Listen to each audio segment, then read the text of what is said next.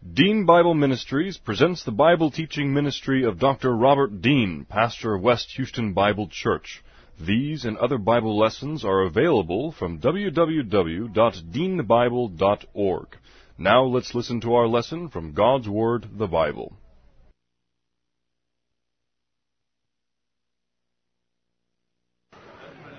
Trust in the Lord with all your heart and lean not on your own understanding. In all your ways acknowledge Him, and He will direct your paths. They that wait upon the Lord shall renew their strength. They shall mount up with wings as eagles. They shall run and not grow weary. They shall walk and not faint. Fear thou not, for I am with thee. Be not dismayed, for I am thy God. I will strengthen thee, yea, I will help thee. Yea, I will uphold thee with the right hand of my righteousness. Be anxious for nothing, but in everything by prayer and supplication with thanksgiving, let your requests be made known unto God, and the peace of God, which surpasses all comprehension, shall defend your hearts and minds in Christ Jesus. Thou wilt keep him in perfect peace, whose mind is stayed on thee, because he trusteth in thee. For the grass withers and the flower fades, but the word of our God shall stand forever. Before we get started, let's have a few moments of silent prayer. Make sure everybody's in fellowship, ready to focus and study on the Word. And then we'll begin our third lesson in our little series on decision making in the voting booth. Let's pray.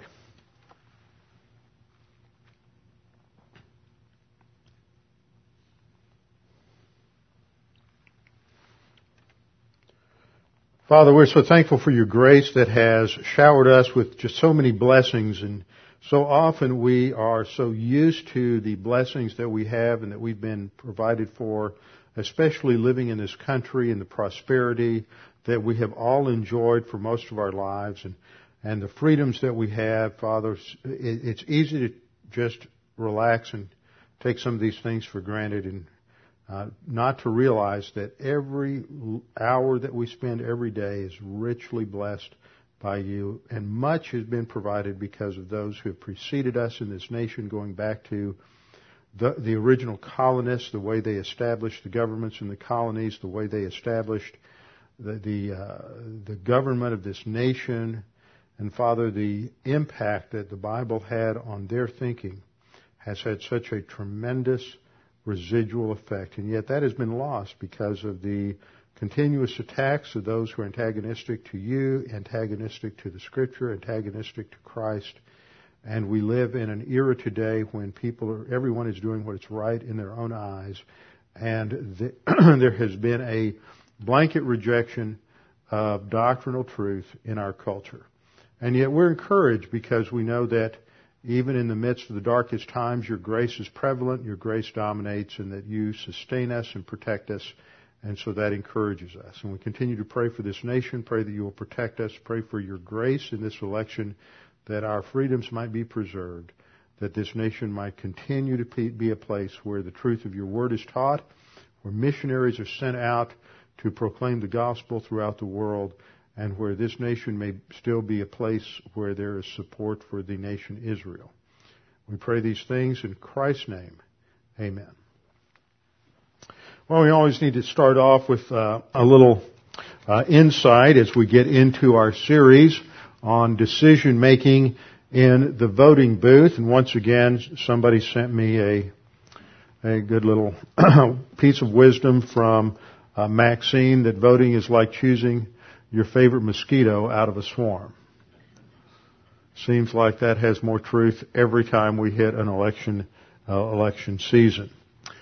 The assumption that I'm bringing to this is that the Bible, as God's revelation to us, is sufficient in every area of the Christian life. And that means that we can go to the Word of God to find a framework that we can apply to any issue, any challenge, any situation in life, whether it has to do with problems at work, whether it has to do with problems in life, financial problems, whether it has to do with understanding history, whether it has to do with politics or law or ethics, or just every single area of human intellectual activity comes under the umbrella of God as the Creator.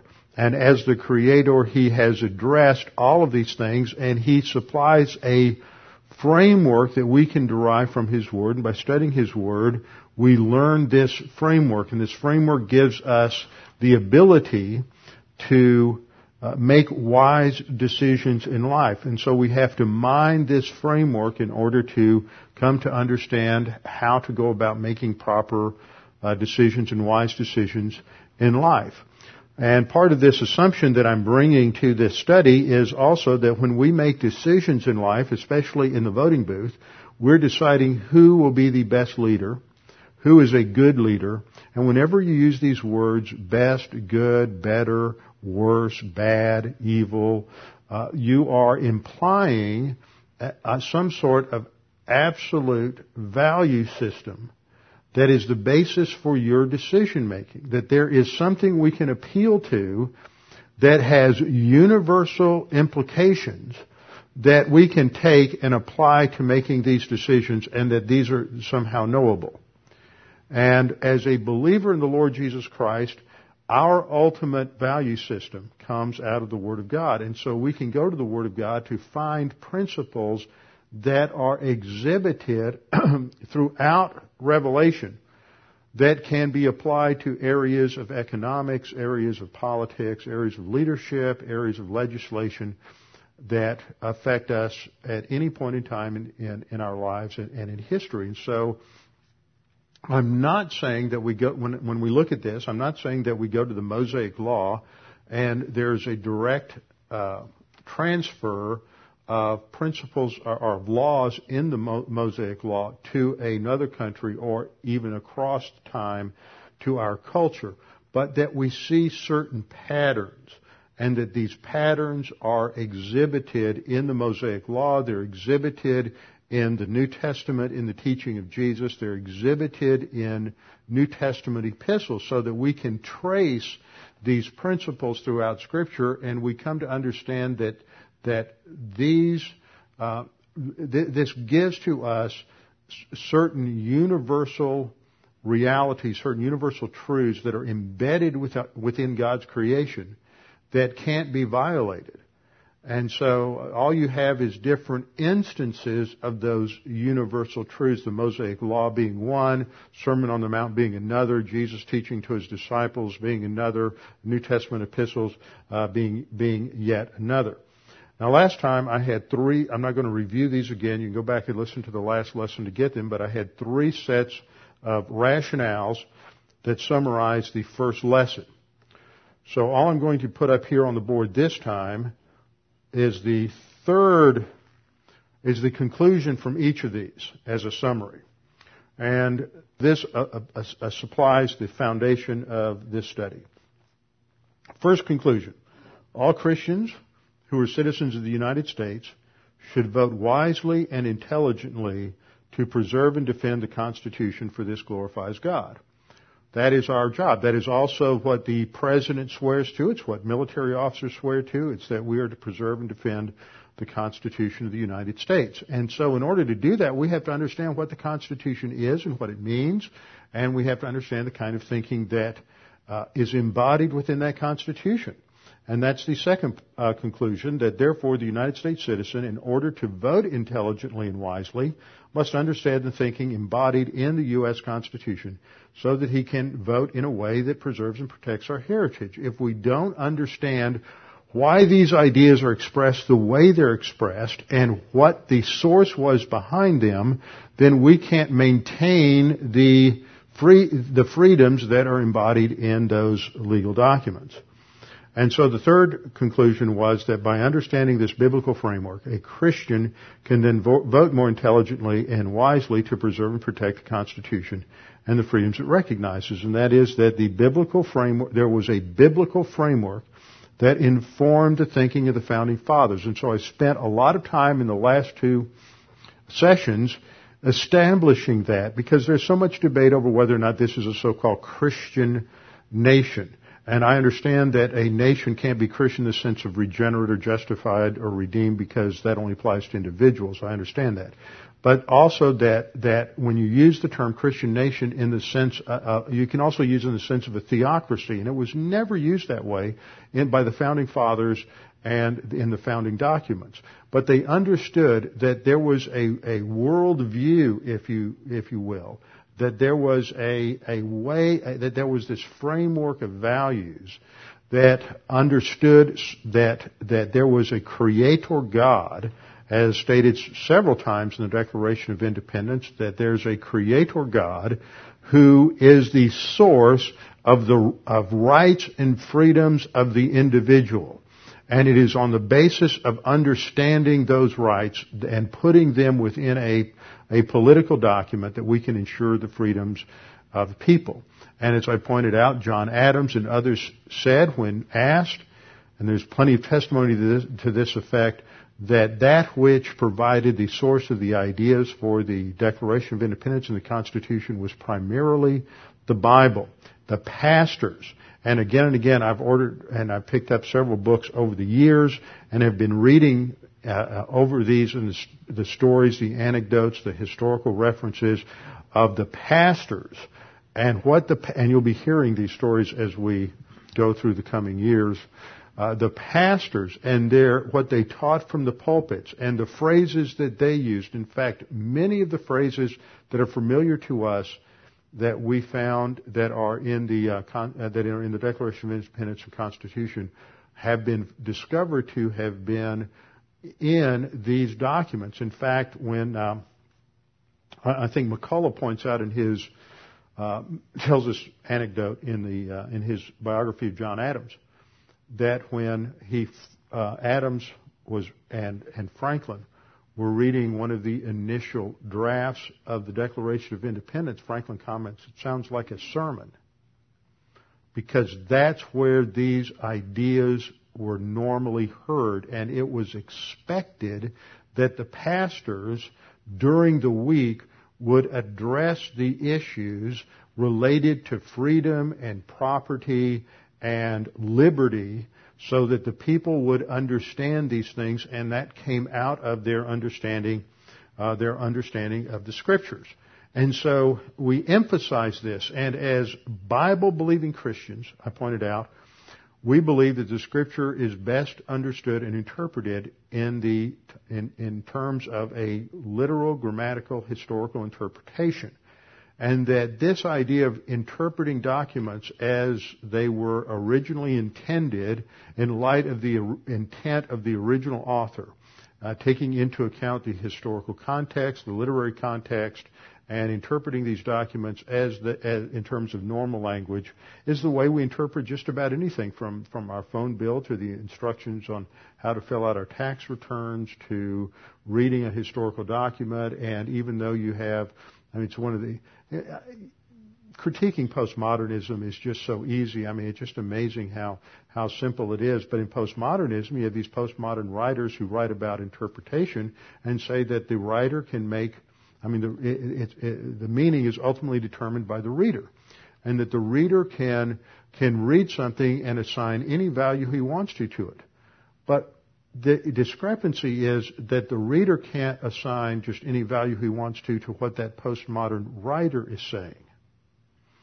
He is writing assuming that the reader is going to understand his intent and his meaning. Otherwise, why would he even engage in the activity? So it's just such a logical fallacy that's embedded in the whole way of thinking in terms of relativism and subjective interpretation. And I pointed out the other night, on Tuesday night, I had this quote that came from Clarence Thomas in his lecture he gave just last Thursday, where he said, let me put it this way, there are really only two ways to interpret the Constitution. Try to discern as best we can what the framers intended, or make it up. And see, that's the same issue that came out of the 19th century in terms of biblical interpretation. You either interpret the Bible the way it was intended, or you make it up. And that's it. And so what we had today in judicial activism is this idea of just making it up as you go along. And one thing I failed to point out on Tuesday night, which I wanted to make sure I made a point about and add, is that back at the end of August when Rick Warren, who's the pastor of I forget the name of it. Yeah, Saddleback. purpose-driven everything. He did when he had the interview with Obama and with McCain, and he did an excellent job of setting that whole thing up. But one of the questions that he asked was, of the Supreme Court justices that are now sitting, is there one that you would want to get rid of? And what was interesting is Obama's answer. He said he would get rid of Clarence Thomas. See, Obama is intent on getting rid of original intent meaning of the Constitution.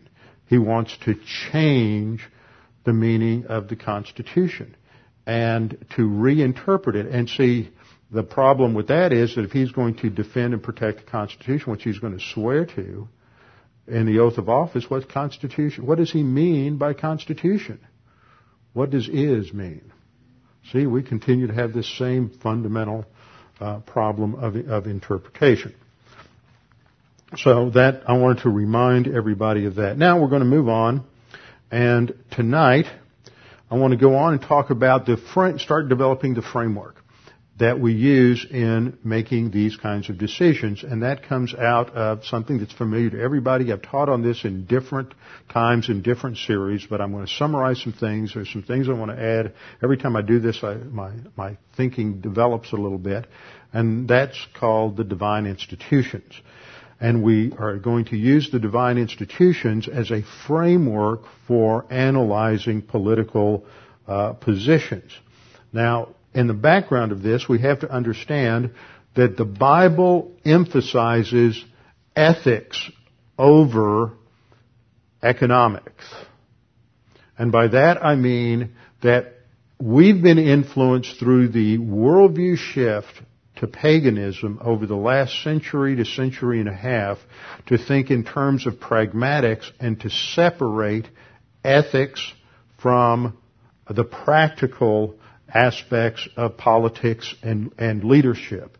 And yet that was, as I pointed out on Tuesday night, and that was really the theme on Tuesday night, the Founding Fathers never saw that dichotomy.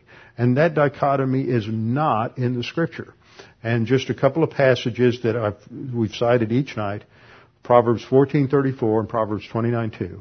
Righteousness exalts a nation. The source of blessing in a nation, biblically speaking, is righteousness. God tells Israel that if you are a righteous nation by my standards, then I will bless you with all of these blessings. But if you violate my righteousness, then all of these negative consequences are going to result. You're going to have depression, you're going to have recession, you're going to have be defeated militarily, you're going to lose your power base. All of that results. The priority is on ethics, and as Christians we know that ethics can only come out of the revelation of God.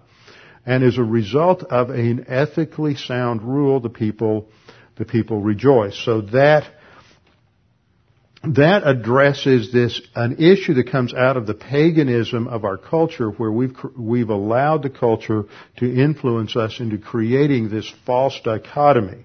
And so you go back and you look at I remember back in the 1990s when there was the debate over the election of President Clinton, that people were trying to make an issue out of character, and they weren't getting anywhere because the culture doesn't believe that character matters, that we just have somebody who knows how to handle the economics, and that is a pagan idea. That is not a biblical idea. Well, we'll tie economics into some of this in a different way tonight that I think will probably surprise some of you. At least it's going to present it in a way that I haven't talked about it before, and is probably going to give you a little different orientation. I'm going to start with understanding what the divine institutions are as divine institutions. The term divine institution has been used by Christians and theologians to speak of those absolute social structures. Now think about this. The essence of these is more social than it is economic. The term divine institution has been used by Christians to speak of those absolute social structures instituted by God or established by God and embedded within the social structure of the human race. Now that's really key to understand this. that as God creates man as a social being, there is embedded within his makeup as an image bearer of God certain social realities. And if those are breached, then there are negative consequences, because that's the way man was made by God. So that's what I mean by these institutions. They're established by God and embedded within the social structure of the human race. Thus, these are for the entire human race, believer or unbeliever alike, and they're unbreakable realities. Once we try to start engineering society away from these, then there's going to be a collapse. It just doesn't work. You know, one simple illustration of this is just the 7-day week of creation. You've had, both in the French Revolution and in the Bolshevik Revolution in Russia, attempts to shift to a 10-day work week, and it just doesn't work.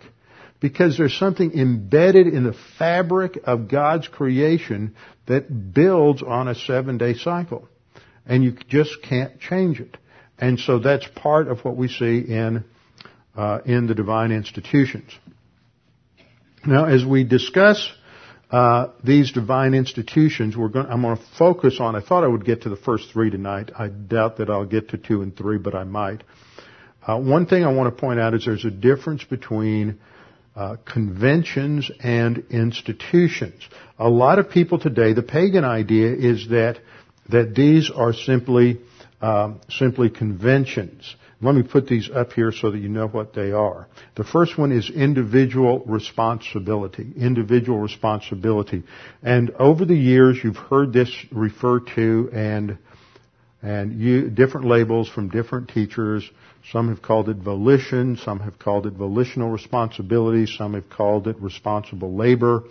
But as you'll see tonight, as I focus on this, the key element in this is individual responsibility, that each individual is accountable to his Creator for what he does with what God gives him.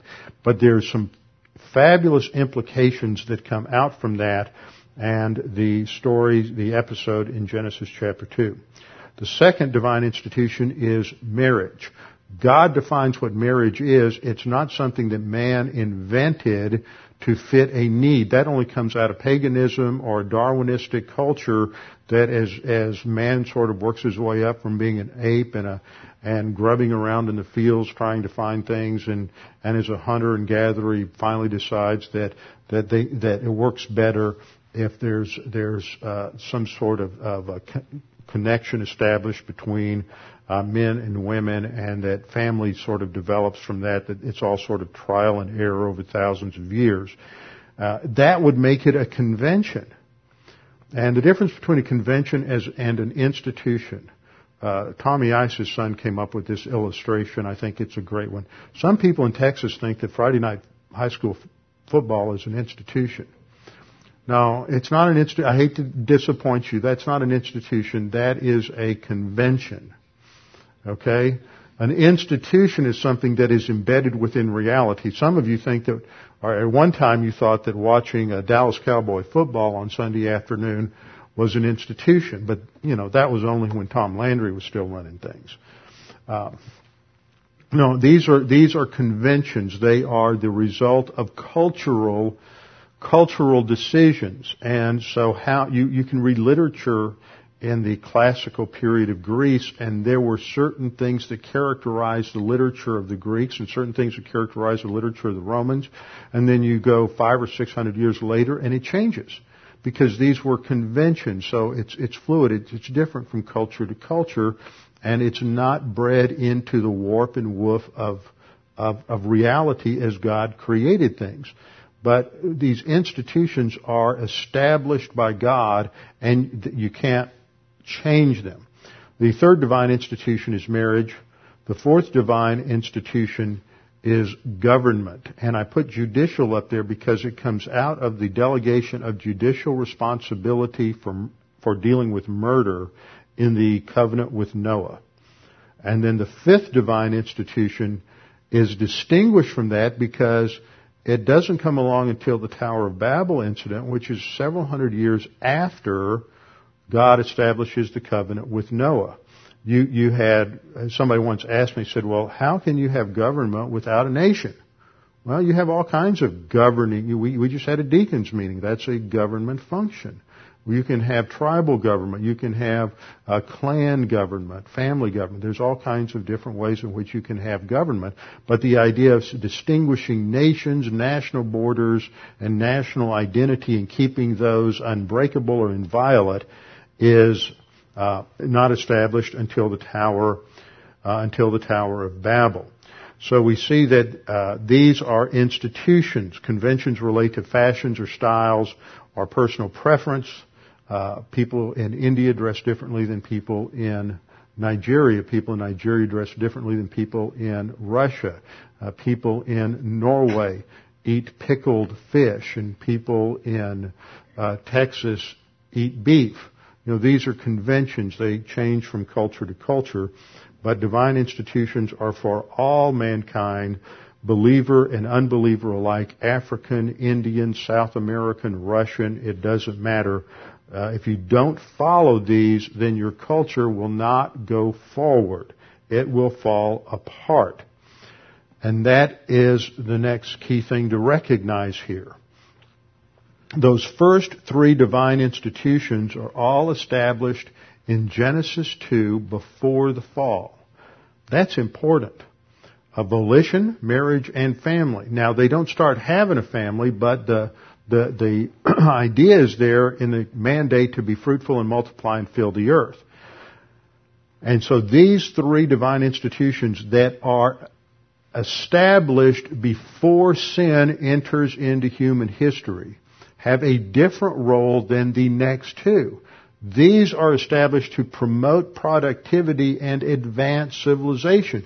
Embedded in the what's called sometimes the dominion mandate of Genesis 1:26 to 28 is that man is to be fruitful and multiply and to rule and subdue the earth. He is to extend his influence over the earth. This involves productivity, which is at the very core of the whole concept of labor and economy. Then the second two divine institutions come along after the fall and after the flood, and they are designed to restrain evil. So there is a difference in their basic function. The first three to promote productivity, which is key. To promote productivity, and actually, as we'll see, marriage and family are intimately connected to individual responsibility. And then government and nations are designed to restrain evil. And another thing that we could say is that the role of government is to restrain evil from restricting the first three divine institutions. The role of government is to keep evil from restraining and changing the first three divine institutions, so that government is to protect individual responsibility, but man wants to dump responsibility. He wants to claim victimhood. And see, we have subsections, subcultures in our country who want to trade on their ethnic victimhood based on things that happened historically. And this comes out of pure paganism, and they want to make the solution government, the fourth divine institution, rather than individual responsibility, the first divine institution. They want to reverse things. But these have to operate in the proper order and within the proper sphere. There's just a complete failure to understand the integration here. But our founding fathers understood this, even though you're not going to find places where they outlined it or systematized it this way, but you read what they wrote, they understood this. They developed this in numerous ways. Now, in Genesis 1:26 to 28, we learn that God created man in His own image. God created man in His own image. In the image of God, He created him. Male and female, He created them.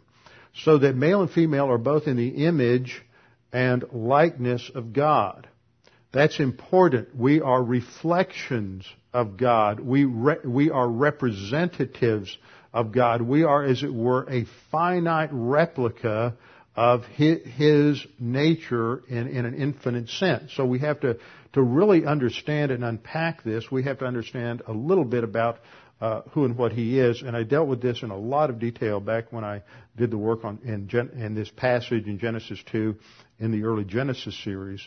And so I'm assuming that you have some frame of reference there.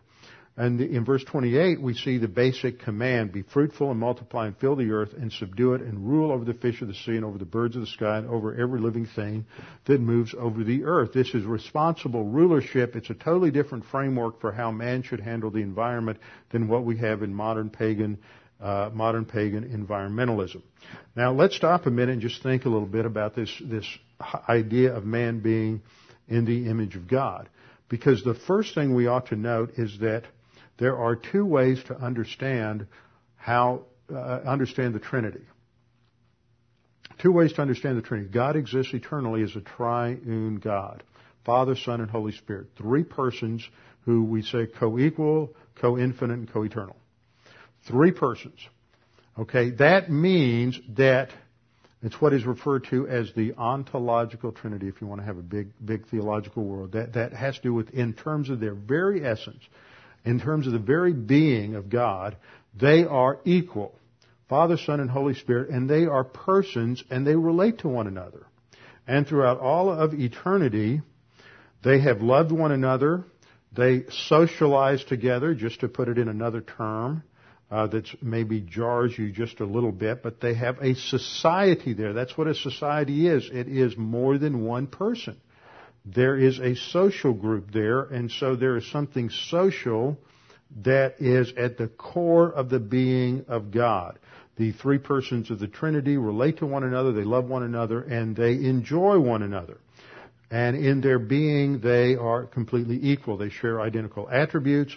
None of them knows more than another. None can do more than another. None can love more than another. And none is more just or righteous than another. They are completely equal. But in terms of their function, there are distinctions. In terms of their roles, there are distinctions. And the term that theologians have used to describe that is the economic Trinity. Wow. We're not out of the Trinity yet. We're already talking about that there is an integral relationship between social reality and economic reality. Now, the reason I say that is that you'll often hear it said by some people today that they are economic or fiscal conservatives, but they are social liberals. As if those economics can be separated from the social. What I'm showing you is that if you're a Bible-believing Christian where you're building your view of reality out from the nature of God as your starting point, you can't bifurcate social and economic. Because social and economic come together in a perfect unity within the Godhead. Now, I know that your brain cells are just really warping out at this point. But that is fundamental to understand what happens to the image of God. Because when God creates man and places him in the garden, He's going to assign labor to him. Now, it doesn't become toil until after the curse. But he has labor assigned to him. So labor is a part of that first divine institution. He's to be fruitful and multiply. Of course, that wasn't laborious, but it was a responsibility to be fruitful and multiply, to fill the earth, to subdue it, and to rule over all of the animals. That is labor. It is not tainted by sin yet, so there is absolute harm. There's no resistance from nature. That's what happens after the fall when thorns and thistles grow up and there's a fight. In the garden, Adam's out there and he's looking at the trees, and they need to be pruned a little bit, and there's just so much cooperation. He prunes them, the next day he wakes up and they've just grown so much. I mean, there's just this harmony within the productive sphere. There's not a fight and antagonism between nature and man as you have afterwards. He doesn't sweat. He enjoys the product of his labor. But Adam is created, and he is assigned responsibility. He's created to assume responsibilities and to labor.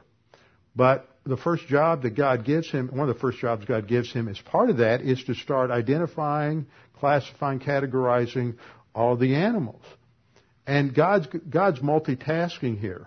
He's teaching man what it means to subdue and to rule over the animals. And at the same time, he's teaching him that all these animals come by two. There's a male and a female, but there's no counterpart to Adam yet. And so he's going to recognize this need, and then God is going to bring him a woman to be his Eitzer, his assistant. And to understand the role of the Eitzer is to understand marriage is social. I hope you all understand that. Marriage is social. But it's economic. The woman is created to help the man fulfill his role in labor, in fulfilling that God-given task to rule and subdue. So you can't separate the social from the economic. At least not if you want to try to stay within the parameters of a biblical worldview of what the Bible is teaching about how to look at all of these issues in life. And see, we haven't gotten to the fall yet. After the fall is when all this stuff fragments.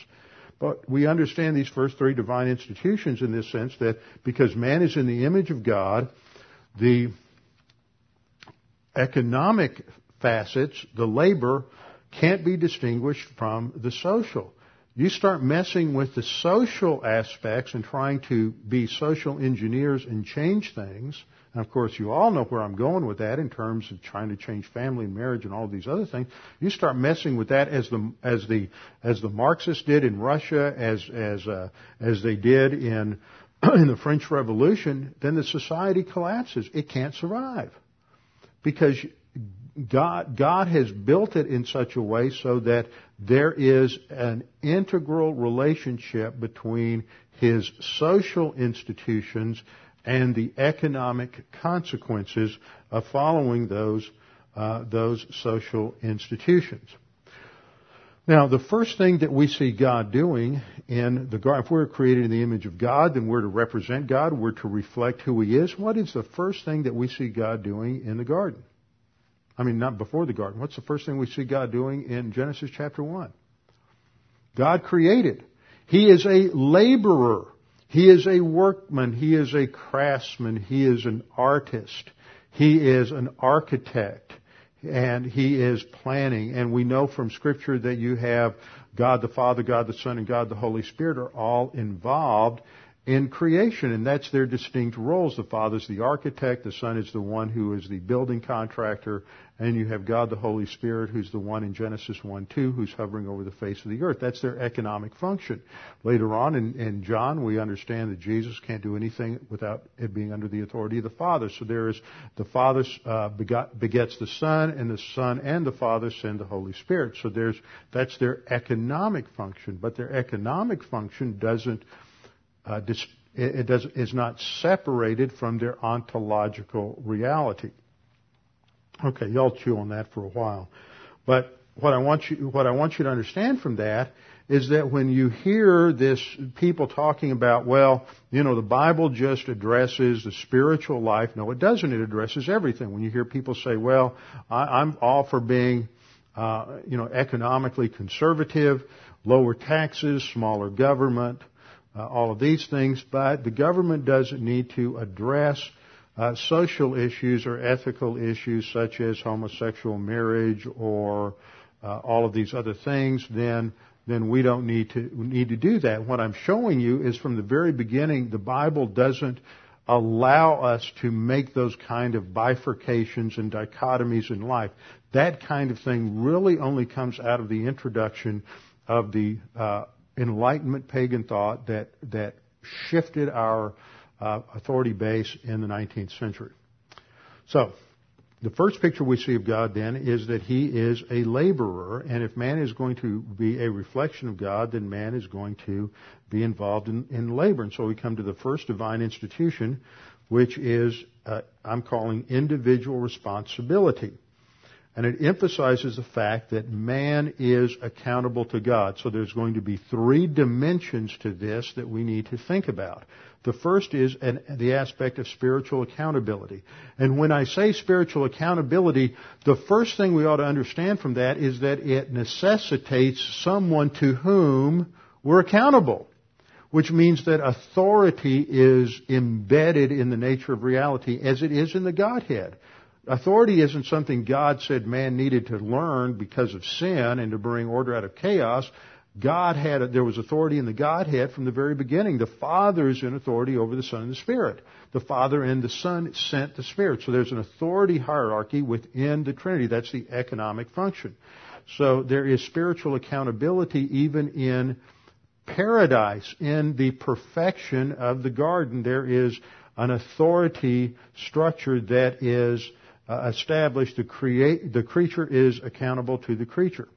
Second thing is he's given responsibilities. He is to labor, but it's not toilsome. It's not negative. It's not from the sweat of his brow. And in his labor, he is to be fruitful and multiply and fill the earth, rule and subdue over the earth.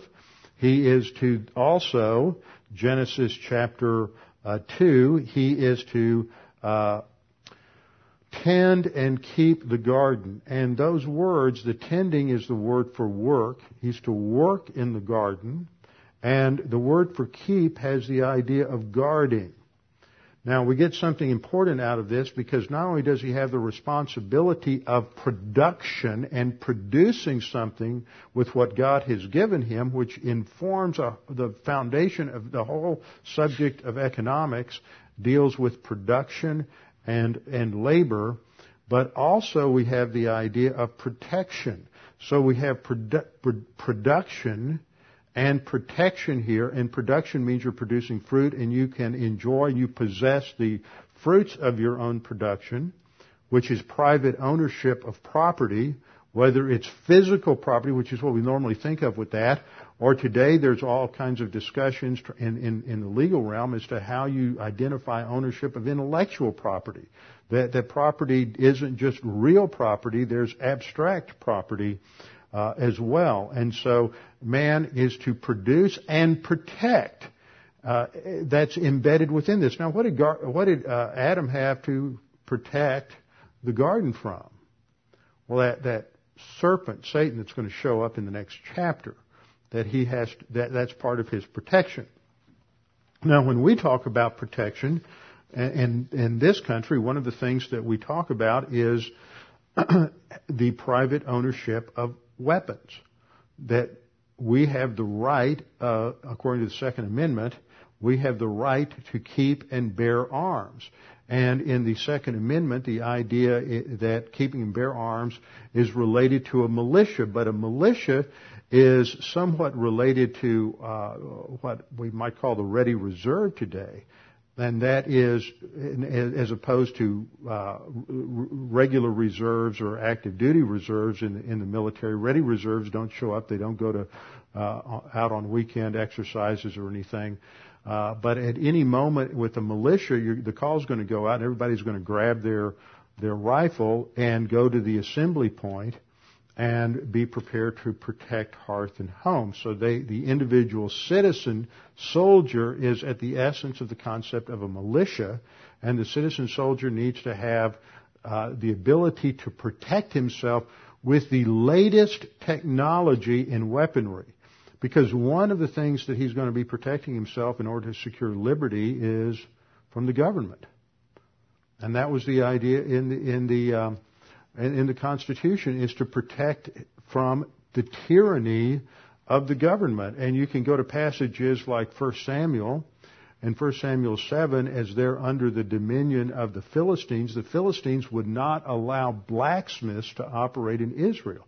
See, the Philistines were into the Iron Age, and iron production and iron importation, and so they had iron weapons, but they didn't want any blacksmiths working with iron in Israel, leaving them in the Bronze Age, so the Philistines had superior weapons, and that's how tyranny works, is it keeps the citizenry from having the latest technology, and you can read that any way you want to, assault weapons or whatever, so that you can protect yourself against whatever the government can bring to bear against you in any kind of assault to establish their tyranny. And the idea of self-protection is clearly reinforced by the Lord Jesus Christ in Luke chapter 22. This occurs right before he goes to the cross. He's talking to his disciples, and he said to them in Luke 22:36, "But now whoever has a money belt, but now is the night before he goes to the cross." And he's saying, but now whoever has a money belt is to take it along, likewise also a bag. See, earlier in the ministry when he sent the disciples out, he sent them out, don't take food, don't take a cloak, just God's going to provide for you along the way. Now, it's changing. A new dispensation is going to start. He says, take a money belt, take it along. Likewise also a bag, take your suitcase. And whoever has a sword, who has no sword, is to sell his coat and buy one. Self-protection. He recognizes that they should have swords. In the next verse, he asks the disciples if they have any swords as they get ready to go to the Garden of Gethsemane. And their response is, yes, Lord, we have two.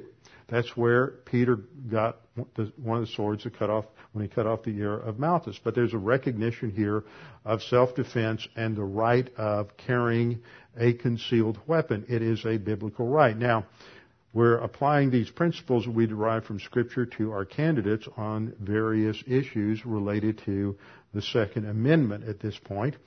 And according to John McCain's website, and what I've tried to do in this is go to the candidates' own websites as well as look at some analysis in some of the papers, but primarily to look at their own websites to see what their campaigns say their positions are.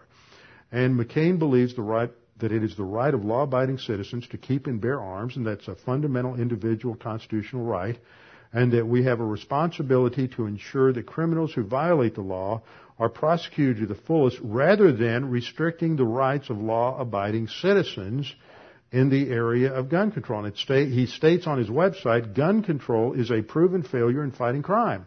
Law-abiding citizens should not be asked to give up their rights because of criminals who ignore gun control laws anyway. So he believes that gun manufacturers shouldn't be held liable for crimes. He opposes restrictions on assault weapons and ammunition types. He voted against the Brady Bill and the assault weapon ban. On the other hand, we have Senator Obama. And Senator Obama is rather vague and uncertain on some of these issues, especially after the Supreme Court ruled against the law in Washington, D.C. that banned the ownership of handguns. And so he's extremely vague in what his position is. But we have, of course, a legislative record that we can go to.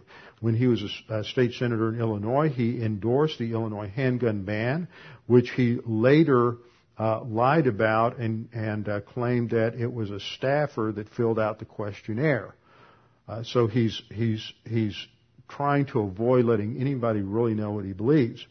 It's reported that he was the most consistent Illinois state senator in voting for enforcing and expanding gun control laws.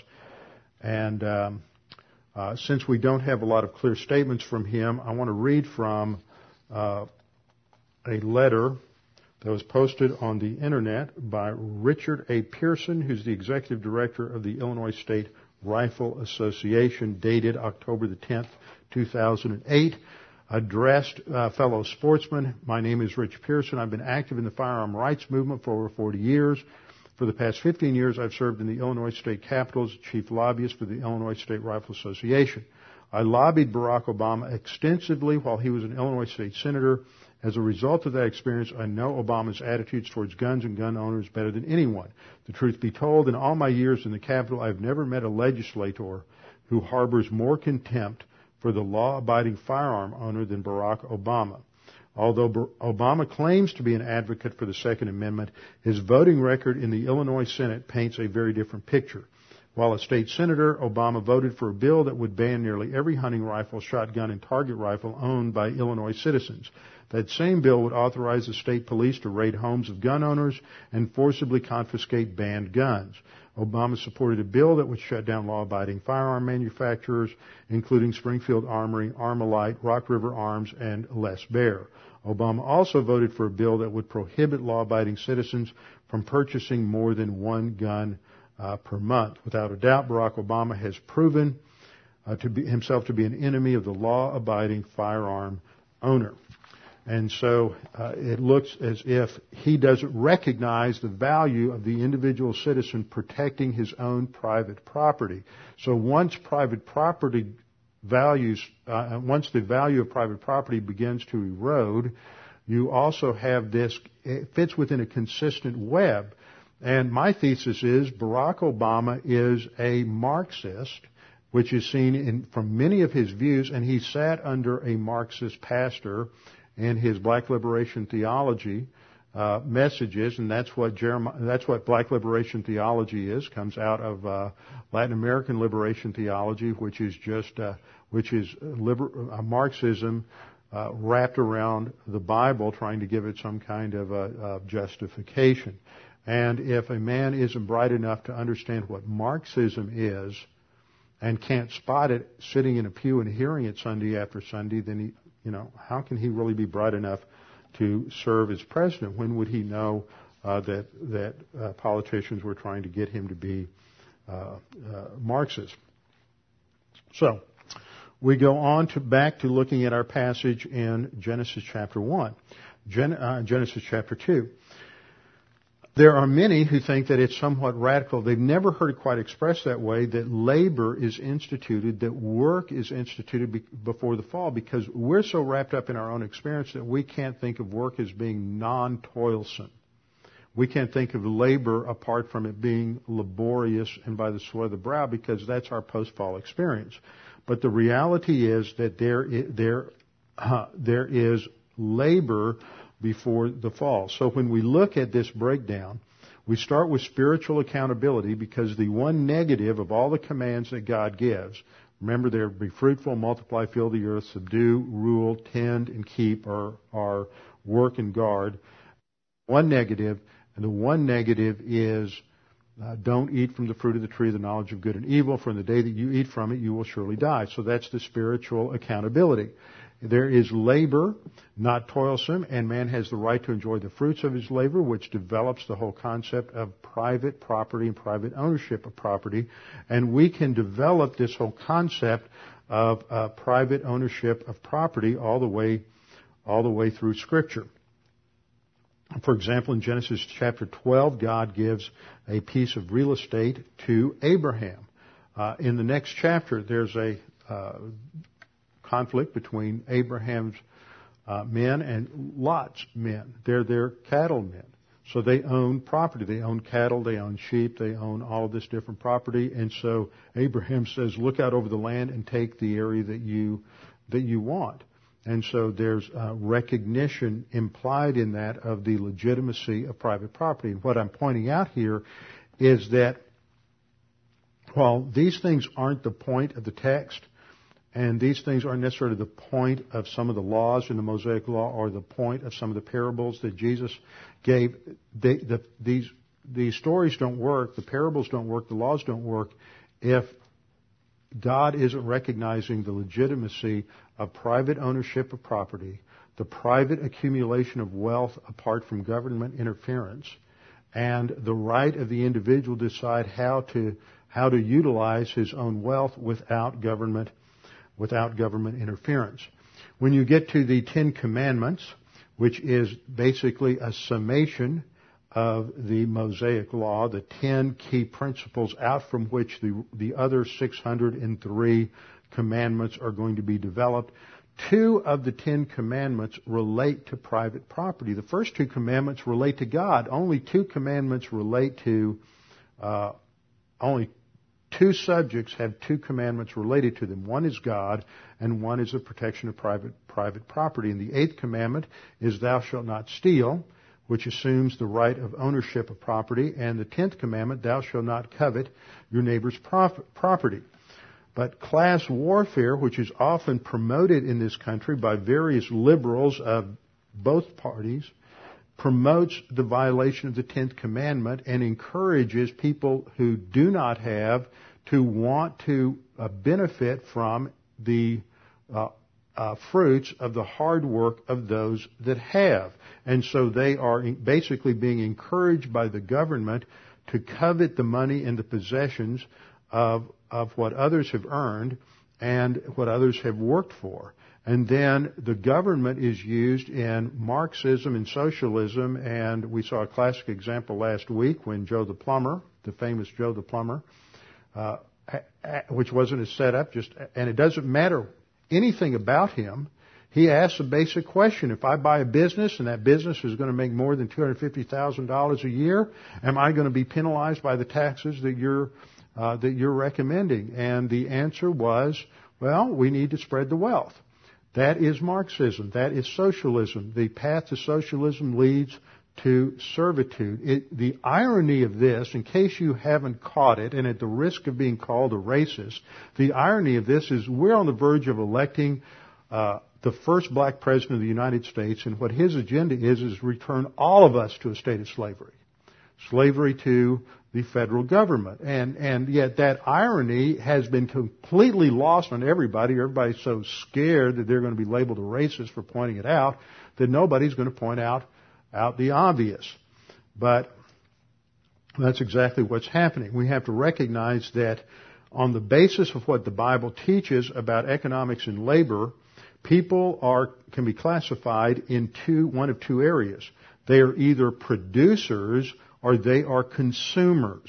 They're either producers or they are consumers. Now let me tell you what I mean by those.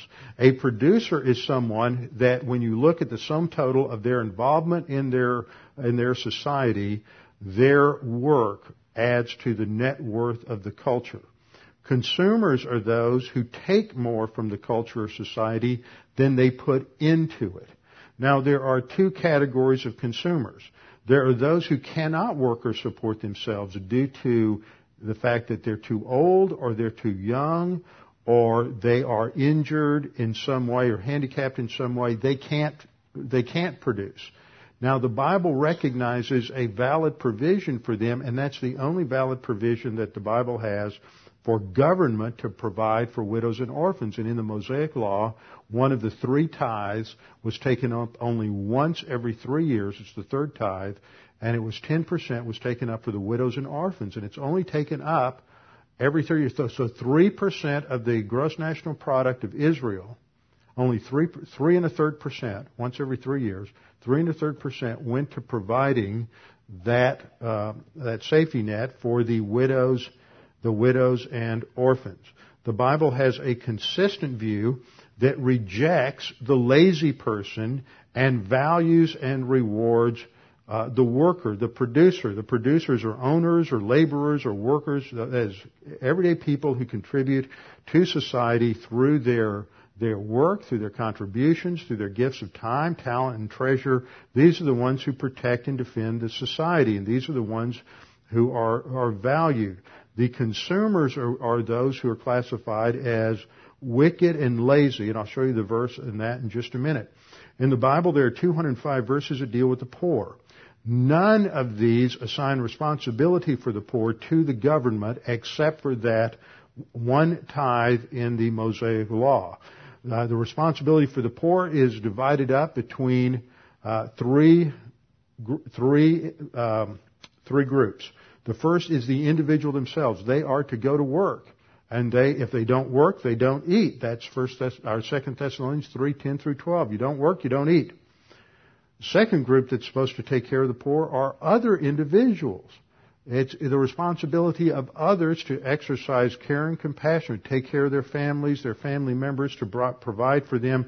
It's not the responsibility of the government. And then the third group that's responsible is the church. It's the responsibility of the church to take care of widows and orphans. That's laid out in passages like 1 Timothy chapter 4 and others. But it's not the responsibility of the government. The government is extremely inefficient at doing so. According to the American Institute of Philanthropy, which sets up guidelines and evaluates nonprofit charities in terms of their efficiency in getting money to its intended goal, that is the poor people, the American Institute of Philanthropy recognizes that at least 60% of the money that is donated to a nonprofit charity should end up in the hands of those to whom it's intended to go, that is the poor. And that's their benchmark. 40% of every dollar that goes in, it goes to covering just the basic overhead and administrative costs and all those things. But you shouldn't donate to a charity if less than 60% gets in the hands of those it's intended for. Since the beginning of the war on poverty, back during Lyndon Johnson's presidency in the 60s, $9 trillion has been taken by the federal government to end poverty. but only 30% of that money has reached the poor. According to the figures given by the American Institute of Philanthropy, the last thing in the world we'd want to do is to give money to the federal government. It's the most inefficient way to solve the problem of poverty that there could be. It's like using a hammer to polish crystal. One example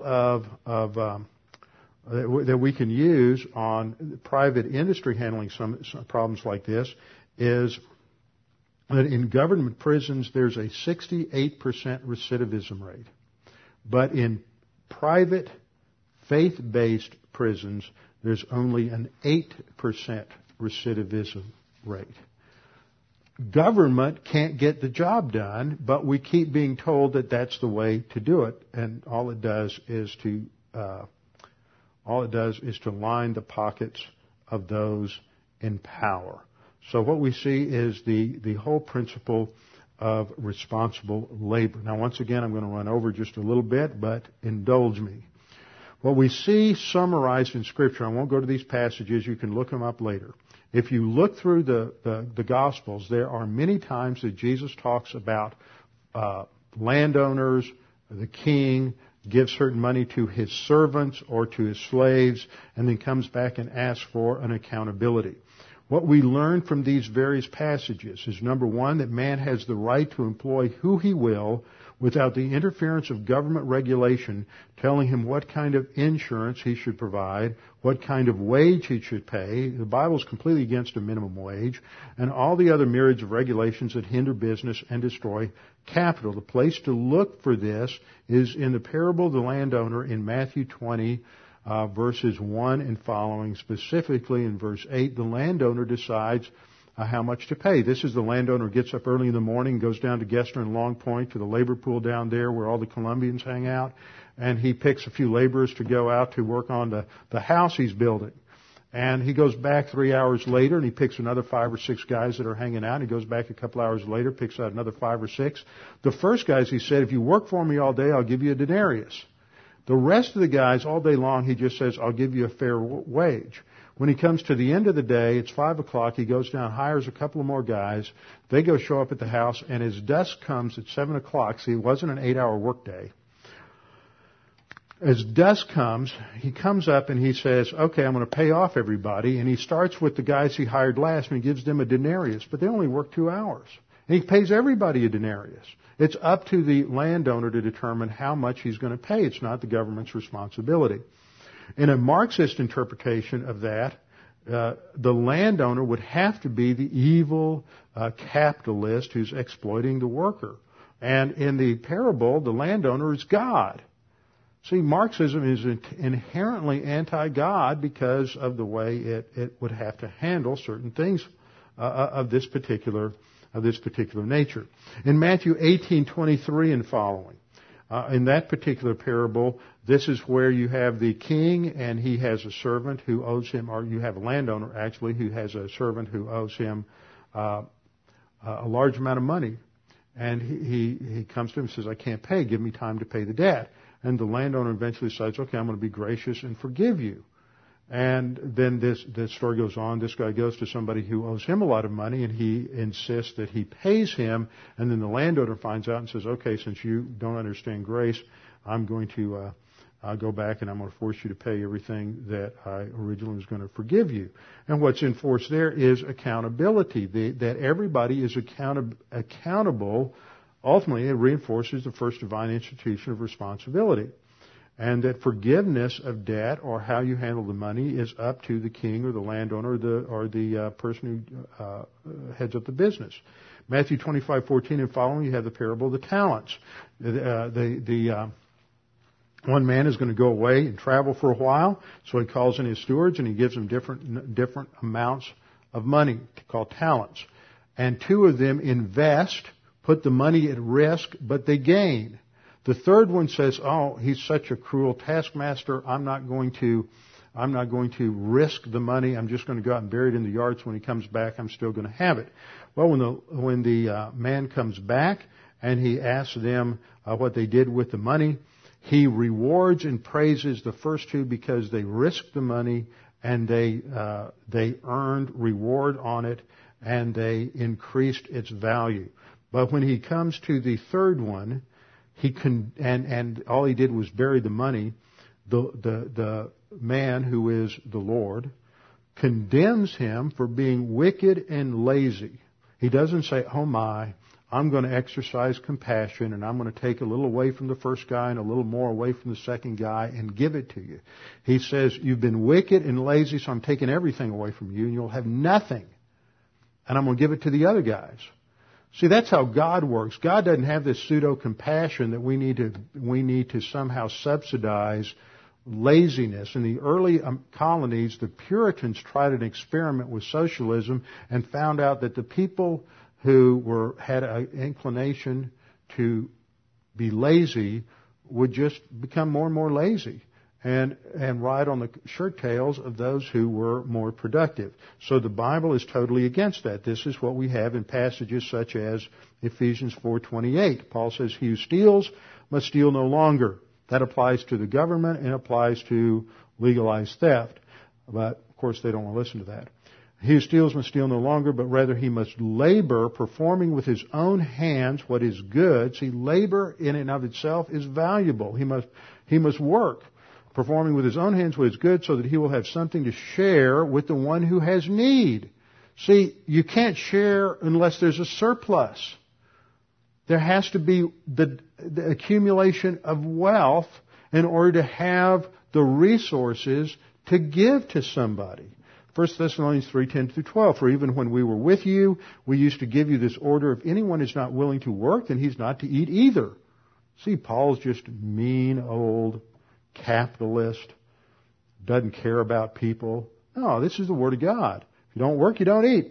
"For we hear that some among you," goes on to say, "are leading an undisciplined life, doing no work at all, but acting like busybodies. Now such persons we commanded and exhort in the Lord Jesus Christ to work in quiet fashion and eat their own bread." What's interesting is when you look at the Mosaic Law, the Scripture condemns inheritance taxes, because inheritance was to be passed on to the next generation, so there could be an accumulation of wealth over the generations. And you see this condemnation of inheritance taxes in Proverbs 13:22 and 1 Chronicles 28:8. Another thing you see is there's no property taxes. God is the one who ultimately owns the property, not the government, and there's no property taxes, because property taxes come back and bite the next generation when they inherit it, and they have to, if there's any back taxes, they have to pay that off. So property taxes are understood by the Bible to destroy the accumulation of wealth and the development of prosperity. Also, the Bible recognizes the validity of tax exemption. In Ezra 7:24, the Levites and the priests and all those who worked in the temple were exempt from paying taxes. Now, when we look at the evaluation of the candidates in terms of all of these standards we get from the Bible, they both fall short. And they fall short a long way, because we've been operating on a false system of economic philosophy in this country since at least the 30s with Keynesian views on economics. And we operate on deficit spending and many other things that just continue to destroy the prosperity and the wealth of this nation. With regard to Senator Obama, he has introduced the Patriot Employer Act. Doesn't it sound good? It's not good. Patriot Employer Act of 2007 with Dick Durbin of Illinois and Sherrod Brown of Ohio, both Democrats, to reward companies that create good jobs with good benefits for workers. But the legislation provides certain tax incentive if they will let labor unions come in, and to have elections to form them into labor unions, and that just takes away from the rights of the owners. Of course, the second thing about him that I just mentioned is that he told Joe the plumber, we need to share the wealth. We need to take away from those who have and give it to the have-nots. But who's going to determine the line of wealth? Is it $250,000? Well, where'd that come from? Well, why not make it $125,000? Well, why not $1 million? Or $2 million? Or $25 billion? Who decides that somebody's made too much money? How arrogant. That's like Charles Grassley from Iowa, who's investigating 5 or 6 prosperity ministries because he thinks they just spent the Lord's money the wrong way. Well, who in the world does he think he is? Arrogant idiot? Who has the right to determine? I don't agree with any of those ministries, but who has the right to come in and say that, it's wrong for you to spend $10,000 on a bathroom? I mean, I don't agree with that, but that's their decision. It's not the government's responsibility to tell people what's acceptable. Well, next year it'll be you can't spend more than $500 in a bathroom, or you can't spend more than $50. So it sets up a terrible precedent. And it is a punishment of those who are productive. And the Bible rewards those who are productive, but punishes those who are lazy. Obama wants to leave the corporate tax rate at 35%, which I understand is very high within the so-called free world. Third, he promotes restrictions on gun ownership. Fourth, he supports the raising of capital gains tax for those who make more than $250,000. And let me tell you, folks, $250,000 just doesn't buy what it used to. Many of its tax credits are refundable tax credits, which will give money back to people even if they didn't pay any taxes to begin with. 44% of Americans don't pay taxes, so they get a $5,000 refundable tax credit. That means that when they file their income tax, if they didn't pay any income tax, then the government will write them a check.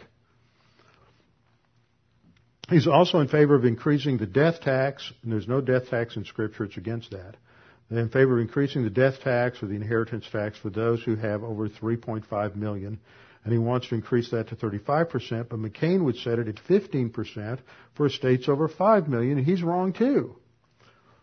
The only difference is you've got a Marxist and a socialist. And the change that Obama wants, in my opinion, is just a change in degree, not a change in kind. And we've had basic trend of socialism for the last 50 years in this country, and he just wants to intensify that. McCain he proposes to reduce spending, which is good. I heard him say that he wants to increase the child tax credit to $7,000 a child, which is good. After World War II, Americans were given a $600 a child tax credit. Now, that doesn't sound like much today, but that was a lot in the post-World War II environment, and that led to the baby boom. And why in the 50s and 60s, moms were stay-at-home moms is because with a $600 per child tax credit, they could afford to stay at home and raise children. Today's money, that would have to be a $12,000 tax credit per child in order to have the same result.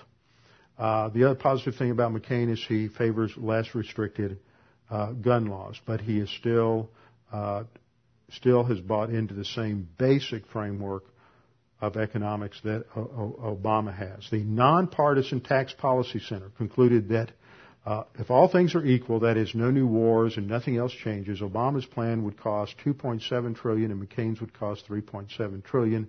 But then that doesn't factor in the $700 billion plus in extra spending that Obama has in his plans.